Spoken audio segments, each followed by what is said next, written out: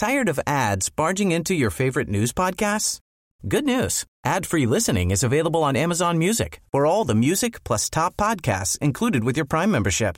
Stay up to date on everything newsworthy by downloading the Amazon Music app for free or go to amazon.com/news ad free. That's amazon.com/news ad free to catch up on the latest episodes without the ads. Support for Mississippi Edition comes from Trustmark, featuring My Trustmark, online and mobile banking. Monitor accounts and information, transfer funds, create special alerts and reminders. Details at trustmark.com. Member FDIC. Good morning. It's 8:30. I'm Karen Brown, and this is Mississippi Edition on MPB Think Radio. On today's show, tonight's presidential debate is one of the most anticipated in decades. We'll have a preview.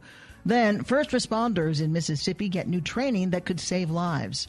Later, a visit from the experts of everyday tech on iDevices.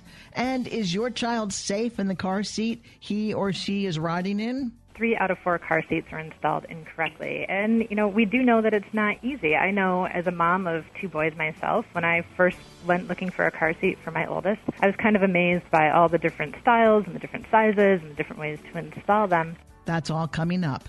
This is Mississippi Edition on MPB Think Radio.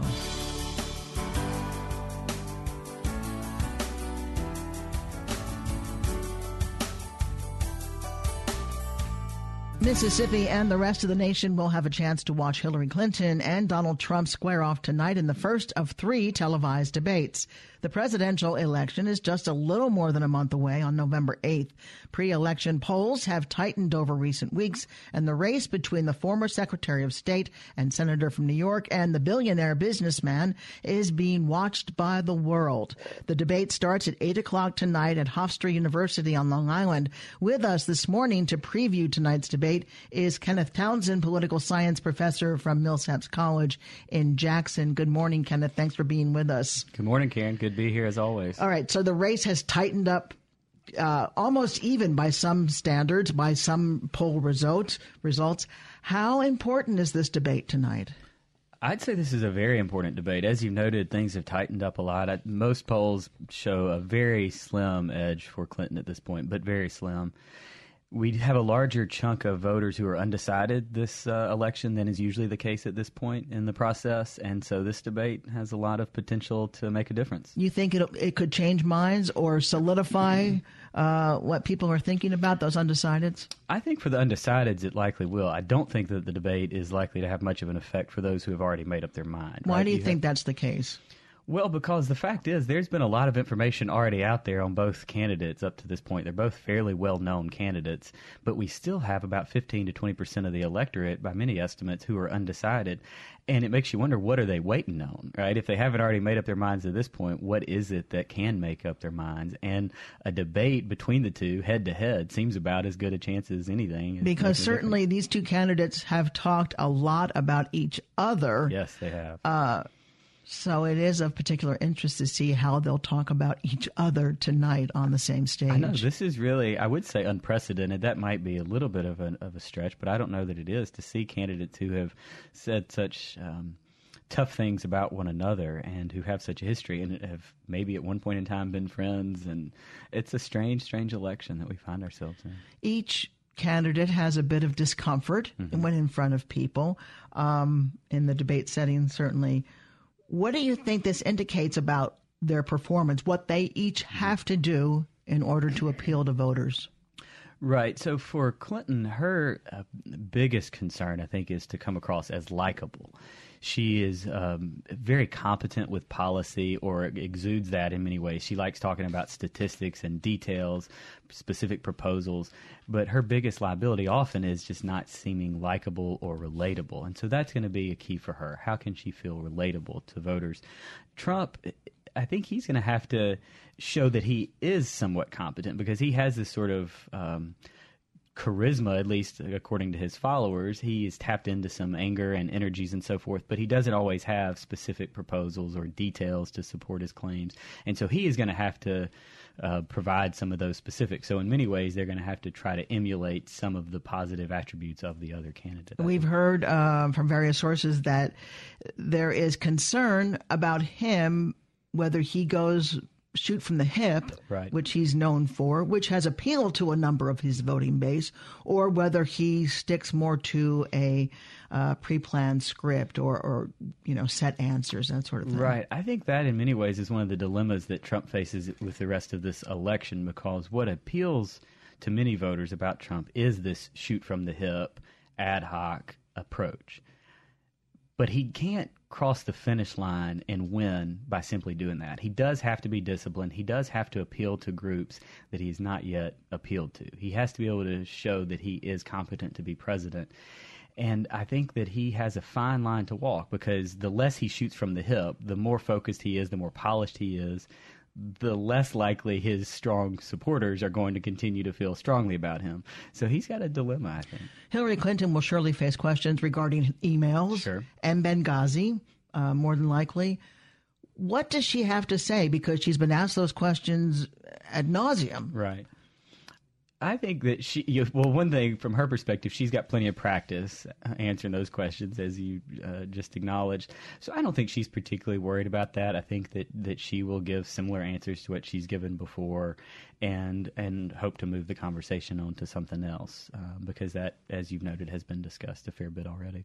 As you said, this debate is expected to possibly be the most watched ever. Right. Every network, every television outlet is carrying this debate. Social media, there are some platforms that will stream it live. I've heard that it may be Super Bowl equivalent in terms of viewers. Yeah, which I guess that's a silver lining. In many ways, this election has not been one that inspires confidence in many people. It doesn't seem to be our democracy working at its best, at least from my vantage point. If one side effect is that we have close to 100 million people watching a presidential debate, then I guess that's something to be optimistic about. People are engaged. Kenneth Townsend, thank you so much for being with us. And a reminder that you can listen to the presidential debate between Hillary Clinton and Donald Trump tonight on MPB Think Radio. Up next, some first responders in Mississippi get new training that could save lives.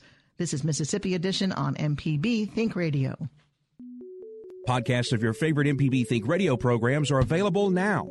With any podcast app, you can search, subscribe, and never miss a second of MPB Think Radio.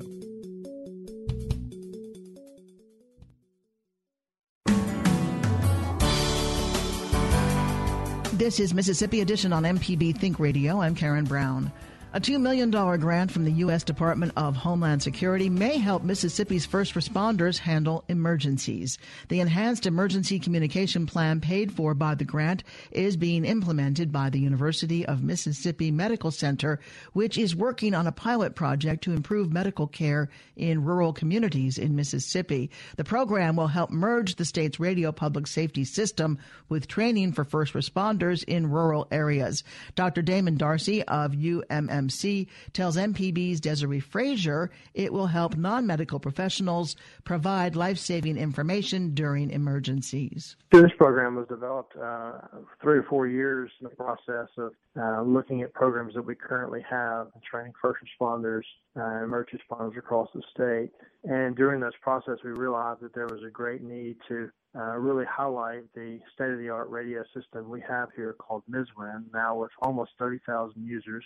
How do we take what we have in technology, combine it with the ability to communicate over the air and train providers in rural Mississippi, many of which are non-professional responders, meaning they're not paramedics and EMTs, they're first responders or sheriff's deputies or police officers or volunteer firemen, to have the basic medical need, care, to provide that basic first-hand touch of the patient, and then provide education on how to use available communications, new communications at times, to get back and communicate what they see and what they hear. How will the $2 million help? Because this is an existing program, so it's not like you're creating one from ground up.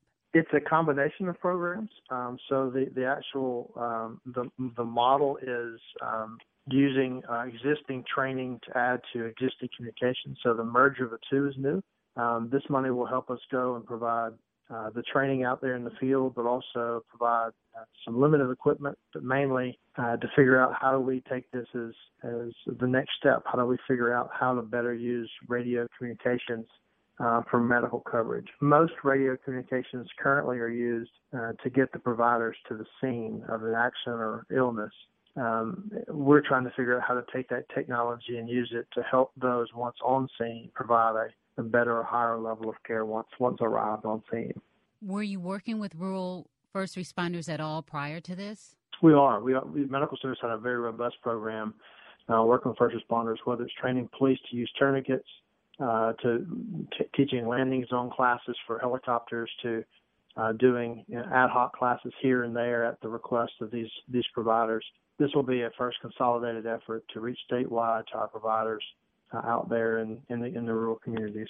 Do they all have this radio technology? They all don't, and that's part of the thing. That's part of what we're going to learn. How do we bridge those without access to funds or technology? How do we take this program to them, looking at special ways, phone apps, and other programs to be able to allow those providers that don't have access to the radio system called MSWIN, how do we touch them as well? So it's what we call interoperable system. We can use multiple different levels of communication to accomplish the same thing. Is there enough money to provide those that don't have it with the equipment? Well, we won't be providing equipment. It will be more of a technology, whether it's a phone app or other things. We're still looking at ideas on how to provide that level of coverage. But there's not enough money, of course, for everyone to provide everything. It's going to be mainly a fact-finding demonstration project and seeing if it could work for those areas that don't. For instance, let's say a small rural volunteer fire department has no means of communication. Let's look at what they have and try to make a patchwork to get them communicating or provide them data to justify getting an improved radio system, whether it's federal funding, state funding, grants, or otherwise. Is there any medical training involved? Yeah, there is. There's a small component of medical training looking at what can you really see and communicate downstream? What can you communicate to the emergency responders that makes a difference? Conditions of patients, how to communicate what you see.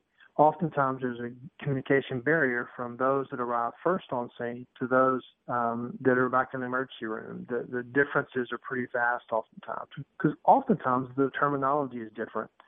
So what we do is we take what we want to know in the receiving end, the hospital, and then translate that back out to what could be vital. For instance, an elderly patient in a trauma, asking them a couple questions about on blood thinners. Are you on blood thinners? Are you not? Those are questions that, if determined early, could be absolutely life-saving going down the line. Currently, we don't find out about that typically until the professional responders arrive on scene or the patient arrives at the hospital. So this gives us the extra, as an example, an extra layer of knowledge that we can get often minutes before the professional guys arrive on scene. MPB's Desiree Fraser with Dr. Damon Darcy of UMMC on a new program to help first responders in rural parts of the state. Up next, a visit from the experts of Everyday Tech on iDevices. This is Mississippi Edition on MPB Think Radio. Your home for the arts and music is MPB Music Radio. From classical to bluegrass and everything in between, MPB Music Radio has a sound for every ear. For information on where to find MPB Music Radio, visit mpbonline.org. MPB is getting its very own car tag. But first, we need your help. To begin production, we need 300 of you to say yes to the tag. Go to mpbonline.org/car tag for more information and also to sign up. A portion of the fee goes to help MPB continue to educate, inform, and entertain Mississippians. Thanks for your help, and we'll see you on the road.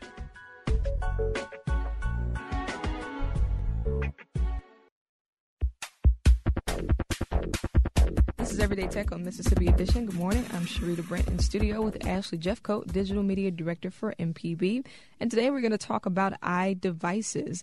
Ashley, you are a heavy iDevice user. You have an iPhone, an iPad. What else do you have that's i-related? I have a MacBook. iComputer. An iComputer. I have a MacBook and an iMac. I have one of their large cinema displays from Apple. I think that's everything. So we're going to talk about the new iPhone 7 that is rumored to come out. What have you heard about this, and do you think it's going to happen?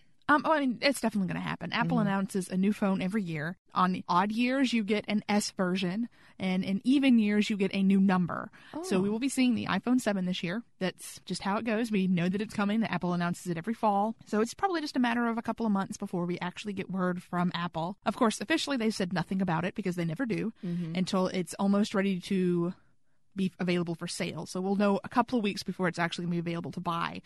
They have been doing a lot of stuff where they're announcing things the day it's ready to purchase in the store. So who knows? So do you think that people should always get hyped up when a new device comes out? Because typically they may be changing one or two features. Or do you think it's worth the upgrade? It really depends on when your last upgrade was. Because most people are on a 2-year contract with their phones, which means you're paying for your phone over those 2 years. By the time your 2-year contract is up, it's time to upgrade. At which point, you are looking at probably a pretty significant upgrade for your phone. You're usually either on an S year or a number year. And so every 2 years, you get the new of whatever those are. That's how a lot of Mac people and a lot of Apple people update their phones. That it's not something I would say get hyped about. Get excited because it is fun to see what new stuff they're going to come out with, and that's true in any tech device. It doesn't matter what it is. I always get excited to see what Samsung's doing with their next Galaxy or what the newest PlayStation's going to have on it. I always get excited about anything that's new, but that's me. But I think it's definitely get excited about it, but don't like try to jump on the hype train. I mean, if you really want to go camp out in front of the Apple Store, I can't stop you. Yeah. But you don't need to. There's going to be plenty of phones to go around. Now, for some people, the alternative to upgrading to a new phone completely is to update the current system that they have. And I often see mixed reactions on that. Some people update and they say, I don't like these new features. And some people are afraid to update because of fear of losing things. But what are your thoughts on updating things from a technical standpoint? Do you think it's good? Because sometimes they may have fixed certain defects and things. Yeah, so there's really good reasons to update and also really good reasons not to. So you can look at it as a pro-con kind of thing. And in my opinion, I think the pros outweigh the cons in most circumstances. So for pros, you have updated security features. Almost any time any update is issued, even if it's just a minor one, all the way up to the big numbered updates, you're looking at security improvements, fixing loopholes, fixing security holes, making the phone that you have safer and less viable to attack. That's a big thing. You're looking at, as a pro, new features for your phone. This could be in the form of new apps, new functionality in existing apps. You could be looking at a new and improved UI. So that's the interface that you deal with. And even if you might not like the changes, the reason they make those is often to create a better user experience. So you might be like, change, I don't like change. Yeah.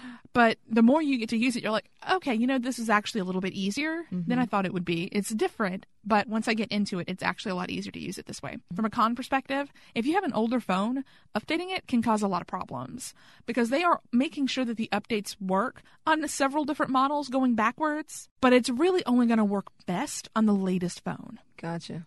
You're not going to have as much memory as those phones. You're not going to have as fast a processor as those phones that are running it at optimal speed. So it might make your phone run a little bit slow. It might make your, if your phone is 2 or 3 models out, it might make your phone run really slow. Okay. So at that point, it is kind of pushing you to upgrade because you can't get any of the new stuff. You're going to have to get a new phone. That's why, generally speaking, phones have a life of about 3 to 4 years before you're going to end up needing to replace them just to stay on the latest version of the operating system and stay safe. So be sure to give us a call with your comments and questions, and you can email us before or during the show to everydaytech@mpbonline.org. For Ashley Jeffcoat, I'm Sharita Brent. This is Everyday Tech on Mississippi Edition. Thanks for listening.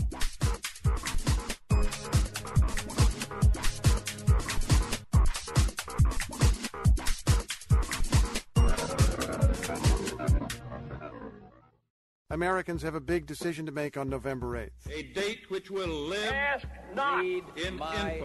Mr. Gorbachev, we will keep this promise to the American people.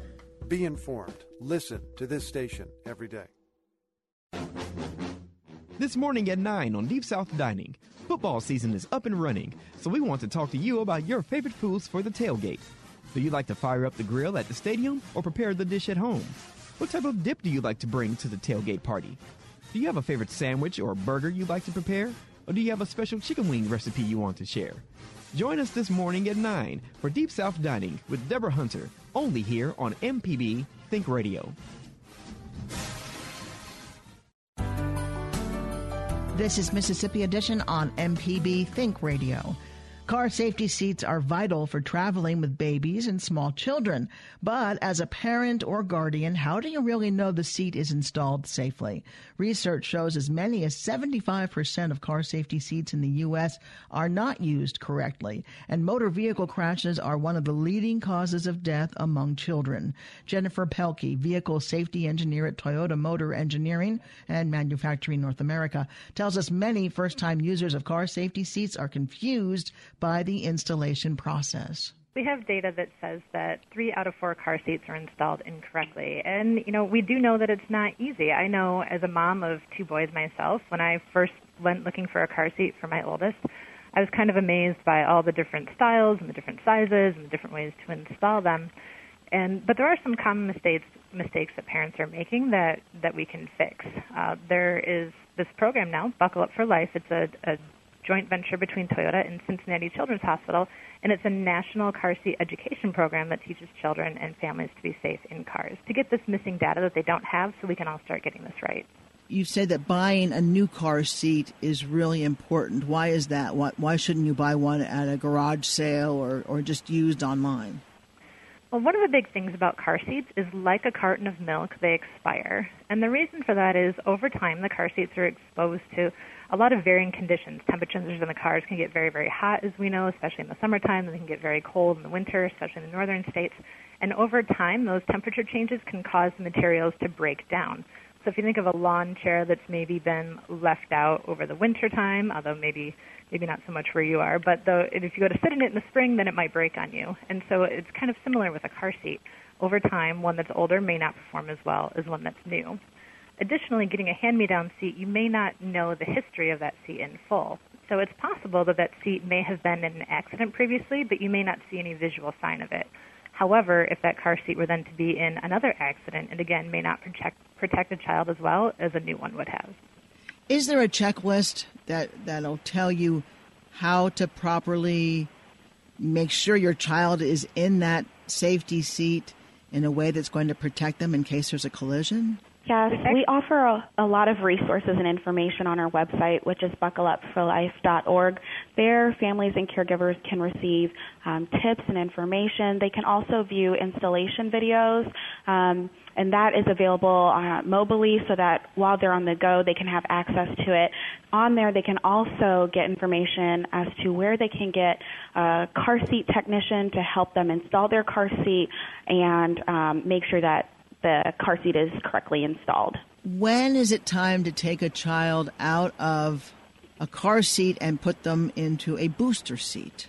Well, we know children are often eager to, sit in the big kid seat and be out of the car seat, but they should stay in a forward-facing seat with a harness until they reach the height or weight limit of that seat, preferably until at least age 5 or 6. Then you can move them into a booster seat. So the booster seat is important because the vehicle seat belts are designed for adult bodies. So the booster seat gives them that little boost up that keeps the lap belt sitting where we want it, low and tight across their hip bones, and it keeps the shoulder strap in the center of their shoulder, not falling off the side, especially if they fall asleep, or creeping up on their neck. But they need to stay in the rear seat and in that booster seat until they're at least 4'9", but they need to stay away from that passenger airbag in the front until they're at least age 13. Jennifer Pelkey is the vehicle safety engineer at Toyota Motor Engineering and Manufacturing North America. Thank you so very much for being with us. Thank you. Coming up after Mississippi Edition, it's Deep South Dining. Now you're talking with Marshall Ramsey and Southern Remedy. And remember, if you want to catch the show outside the broadcast, just search for Mississippi Edition in your favorite podcasting app and listen whenever you like. It's easy. I'm Karen Brown. Join us again tomorrow morning at 8:30 for the next Mississippi Edition, only on MPB Think Radio.